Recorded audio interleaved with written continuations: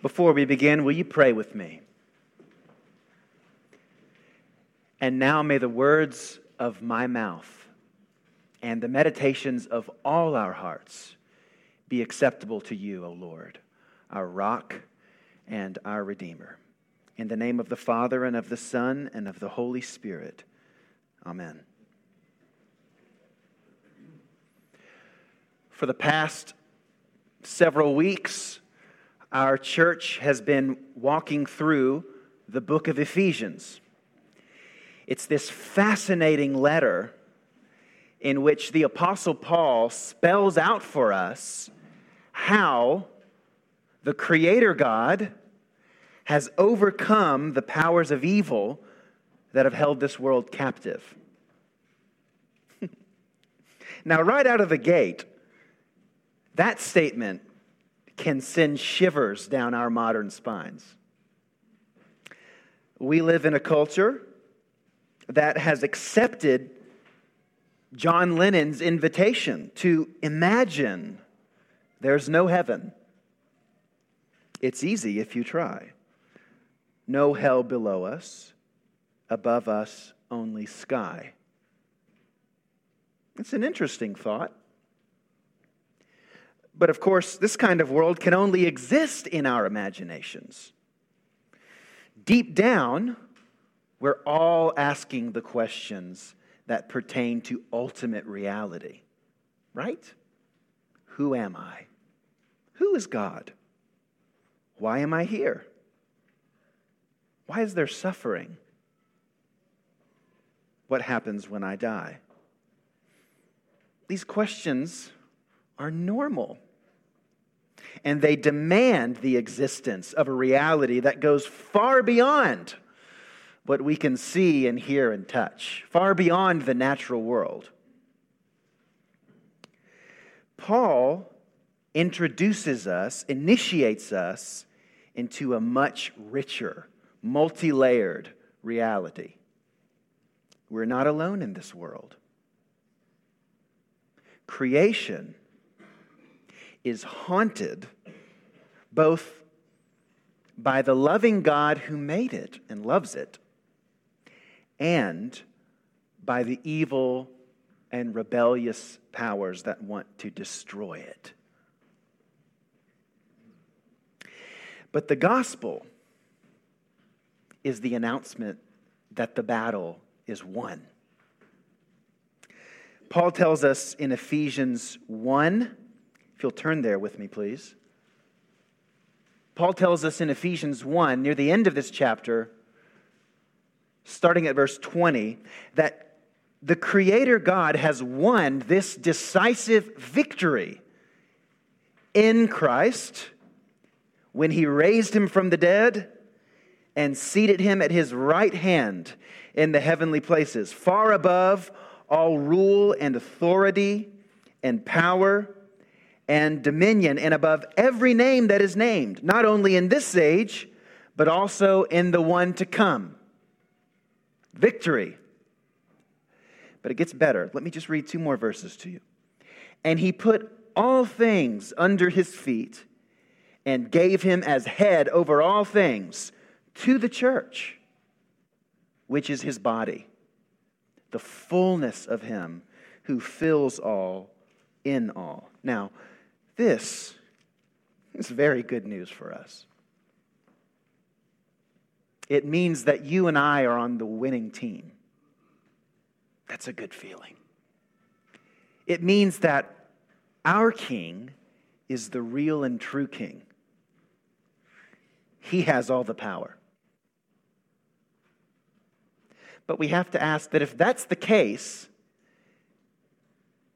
then why do we so often feel utterly powerless? Why do we feel like evil constantly has the upper hand in our lives? Some of you know what it feels like to be gripped by a real darkness. You're still in the throes of it this morning. Maybe you're dealing with an addiction to alcohol or to pornography. Maybe you're spiraling, reeling from the loss of a loved one or a friend, and the loneliness that you feel deep down is totally unbearable. Maybe you're overwhelmed by the pressures of your vocation that you face week in and week out, and you feel inadequate for it. You're exhausted, and you don't see how you can possibly go on. Whatever it is, we know what it feels like to feel powerless. We know what it's like for our lives to seem out of sync with this victorious message of the gospel. So what can we do with this tension? In these moments when we're tempted to just throw in the towel and quit, how can we go on? How can we live again as followers of the risen and powerful Christ? To put it simply, we must pray. We must pray. It's imperative. In our passage, Ephesians 3:14 through 21, Sophia read it for us.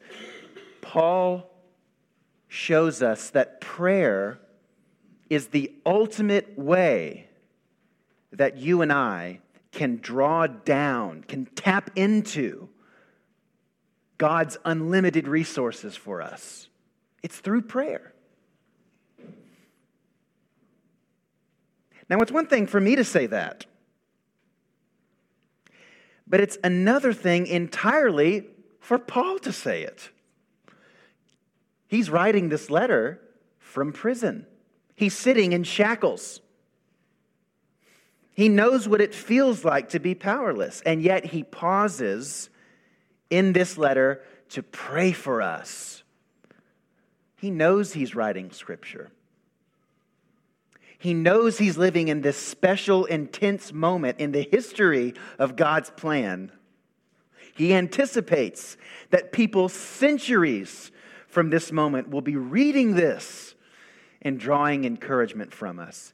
And so he not only prays for us, but he teaches us how to pray for ourselves and for others. And so I'd like for us to look at Paul's prayer this morning.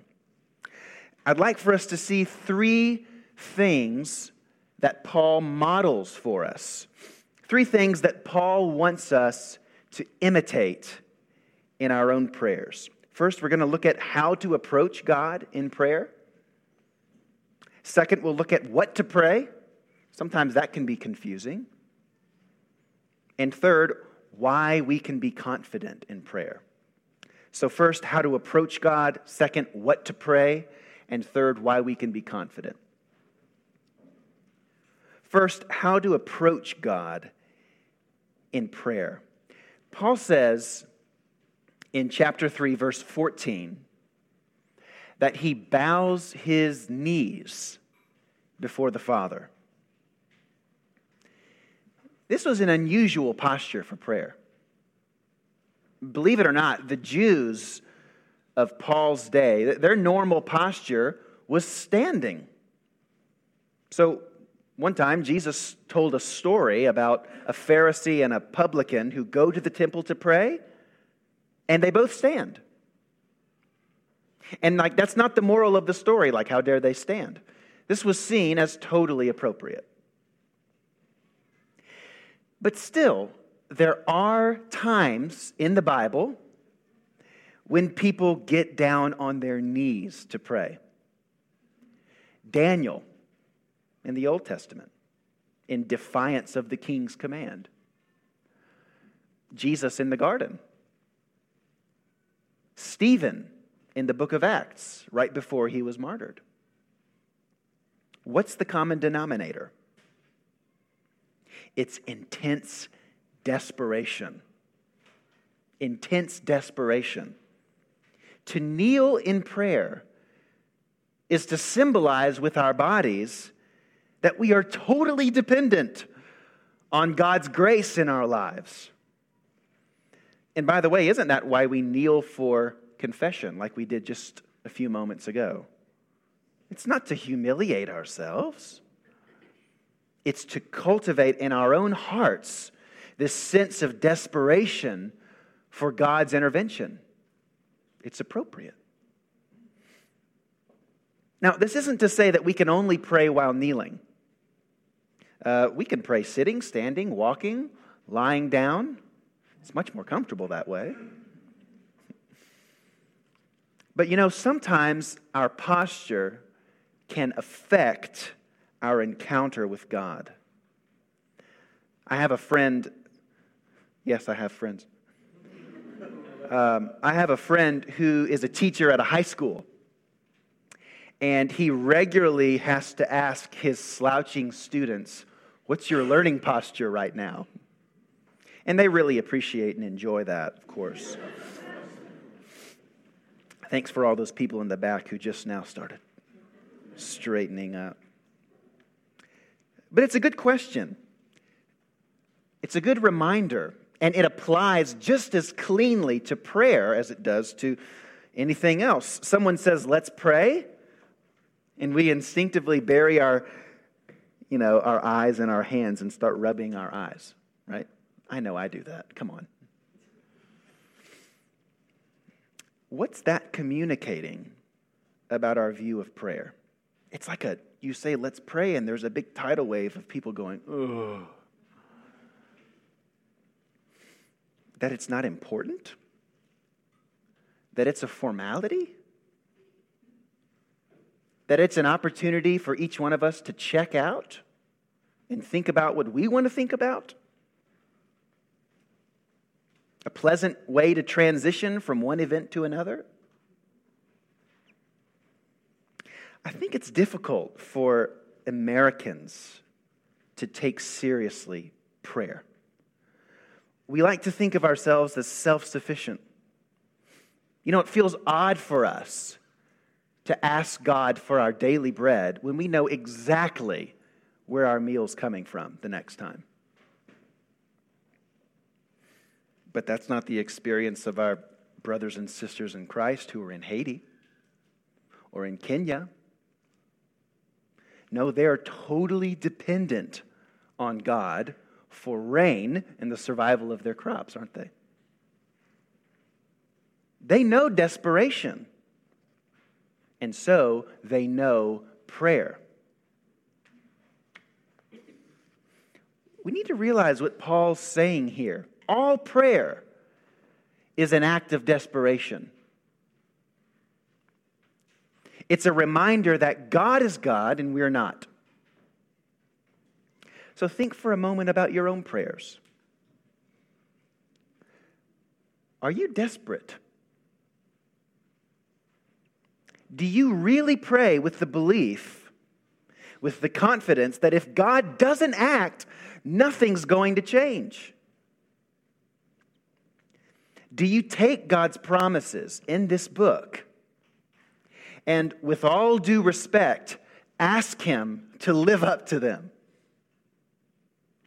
To risk for them and say, if you don't catch me on this, I'm toast. God wants us to approach Him in desperation. He doesn't want for us to wait until we're desperate to pray. He just wants us to own up to our desperation every time we pray. He answers desperate prayers. And the more we realize our dependence on God, that every meal comes from Him, that every breath we take is a yes or no question to Him,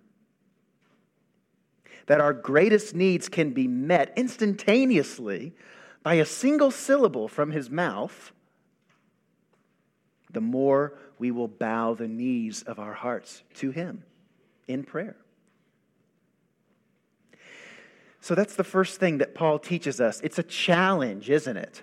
He's teaching us how to approach God in prayer. And this is very important for both newer Christians and older Christians to be taught how to approach our Creator in prayer. But then starting in verse 16, Paul shifts gears He's not showing us how to pray anymore. He shows us what to pray for. All the English majors in the room just shrieked that I ended something with an unnecessary preposition. It's easy to get lost here in this portion of the prayer. There are lots of words. Paul packs his sentences like my wife packs her suitcases. I mean, like the whole house is going with us. And it's hard to make sense of it all. But it's a lot easier when we group Paul's requests around the two occurrences of the word that. So the first is at the beginning of verse 16. Paul prays that according to the riches of God's glory, He may grant you to be strengthened with power. That's the first. And the second is in the middle of verse 17. That you, being rooted and grounded in love, may have strength. Both prayers, you may have noticed, are requests for power. What kind of power is Paul asking for? He's using the Greek word dunamis, which you may have guessed is from where we get our English word dynamite. But Paul's not talking about an explosive power. He's talking about an enabling power. The ability to accomplish a difficult task. Paul wants us to be equipped to do what God wants us to do. And how do we get there? Only by God's power.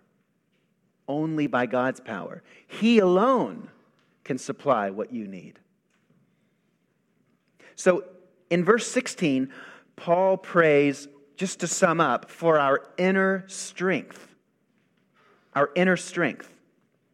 Look with me. He prays that according to the riches of His glory, He may grant you to be strengthened with power through His Spirit in your inner being, so that Christ may dwell in your hearts through faith. This strength, this inner strength, is real strength. It's a deeper and more resilient strength than something we can put on at the gym. The reality is that the Christian life is very difficult. It feels like a swim upstream. God asks us to do things that go against our natural desires. And forgiveness is one of them. We've all been sinned against, but some of us have been deeply wounded by those who are very close to us. A loved one, a spouse, a friend, a father. And it's so hard to forgive them. You even practice saying it out loud, I forgive you. And then you try with all your might to feel it in the depths of your soul, to really turn that corner away from bitterness and to acceptance and peace. And it's just a lot harder than you thought. I've been there before. Haven't you? A little later in Ephesians, Paul's going to tell us to take off the old self, to put an end to all the destructive habits that have crept into our lives. Things like anxiety and addiction and cynicism and lying. And let me tell you, when these things get a hold of you, they're incredibly difficult to shake off. It's not an easy process. It's actually a lot easier to come away feeling more discouraged and defeated when you try to overcome these things. But Paul's telling us that's what prayer is for. That's what prayer is for. When God brings us into His family, He calls us to live this cruciform life, a life that imitates the own self-giving of his Son. Can you imagine how difficult it was for our Lord Jesus to resist the devil's temptations in the wilderness? Or to deny the crowd's insistence that he become king right now, their way? Or to forgive his enemies from the cross? It was incredibly difficult. Jesus was a human being, just like us. He lived in the same world and faced the same pressures that you and I face. And the only way he kept the upper hand is through desperate prayer. Isn't that what we heard at the end of our gospel reading this morning? Perceiving that they were about to come and take him by force to make him king, Jesus withdrew again to the mountain by himself. To sulk? No. To pray. And to pour out his soul, all his thoughts and desires and dreams. Yes, he had those. To his Father. So if you and I are going to live powerful Christian lives that Paul is encouraging us to live in the letter to the Ephesians, we must pray. We must ask God for strength. And we need to be praying for each other. Look, God has made this power available to us. He's given us the Holy Spirit in baptism as a gift. Jesus now dwells in our hearts by faith. This is true for every Christian. But there's a difference between Jesus inhabiting and Jesus dwelling and abiding and reigning. It's the difference between living in one town and doing all of your business in the other, right? And doing all of your business, putting all of your life, putting down roots in that town. You know, when we get married and our spouse moves in with us, we quickly realize that, you know what? Our old way of decorating isn't going to cut it.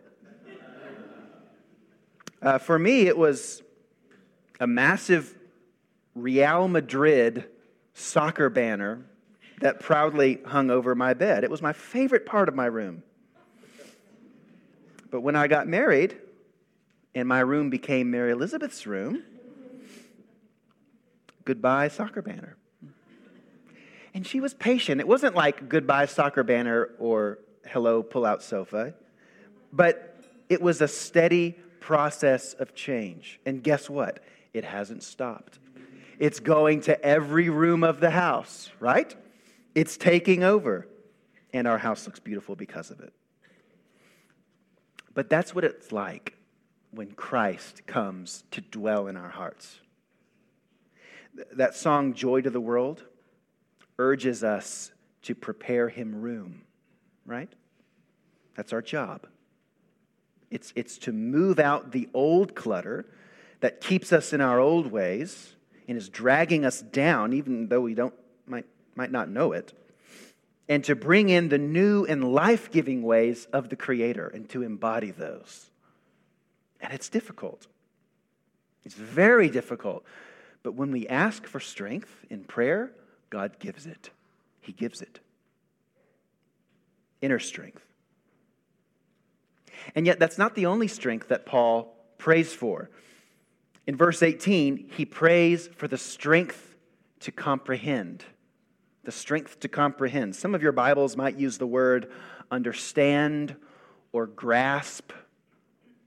Mine says that you may have strength to comprehend with all the saints what is the breadth and length and height and depth, and to know the love of Christ that surpasses knowledge, that you may be filled with all the fullness of God.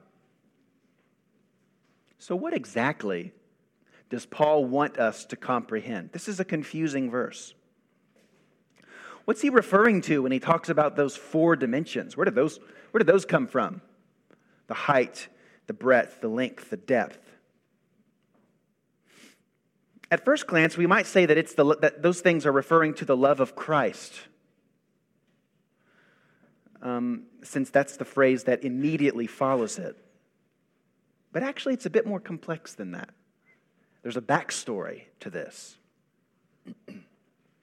Believe it or not, Paul here is quoting a magical incantation that was popular in Ephesus, in which a person, the person praying, would pray to a false god and ask to be filled to the brim with the vastness of their power, for this false god to actually overtake them and inhabit them.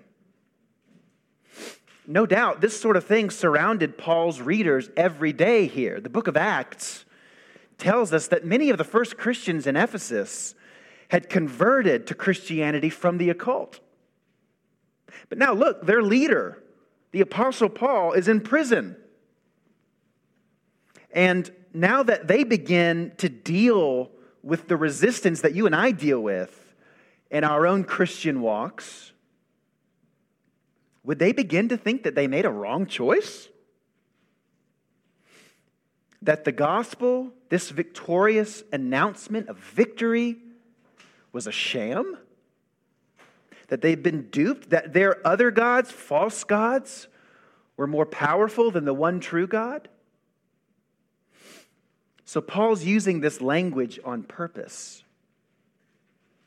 Paul wants these Christians, and us too, to know beyond the shadow of a doubt that God's power is totally unrivaled. It's far greater than the gods of Ephesus. It's far greater than the power of our fears or addictions or guilt or shame. God's power can help us through anything, and believing that is half the battle. And that's something we can be praying for one another this week, especially as in midweek we meet with our small groups and hear more details on each other about what's going on in your lives. We need to pray for God to guard our friends here against any kind of discouragement or doubt. Let's pray for God to give them a resilient trust in the vastness and supremacy of God's power. So that's the strength that Paul wants us to have. He wants God to give us an inner strength and the strength to comprehend His power. He wants us to be, in summary, verse 19, filled with all the fullness of God. Every resource that God has to offer us, Paul wants us to be filled to the brim, ready for anything. Now, when we pull back from this, we begin to think that we're actually asking a lot from God. It's almost like if you were able to see how much money your parents spent on you while growing up. That enormous amount. Our requests here are starting to pile up. But should that make us hesitant? Should that cause us to scale back our requests from asking what we really need? Absolutely not, Paul says. We can be confident that whatever we ask of God, He is more than able and willing to provide it. This is why we can be confident when we pray. Look with me at verses 20 and 21 as Paul closes our passage this morning. Now to Him who is able to do far more abundantly than all that we ask or think, according to the power at work within us, to Him be glory in the church and in Christ Jesus through all generations, forever and ever. Amen. Notice how Paul just keeps building here. It's a beautiful crescendo, isn't it? To this first half of the letter. He wants to make us completely certain that God is able to handle anything we ask Him.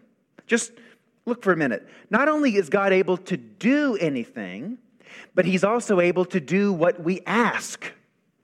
He hears and answers our prayers.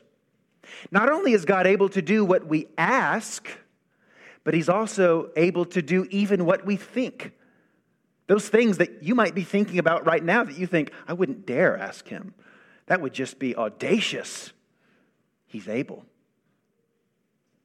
Not only is God able to do all these things, because nothing is outside of His control, but He is able to do them more abundantly and even far more abundantly than we can imagine Him doing them in the first place. There is simply no limit to what God can do. We got to tap into this.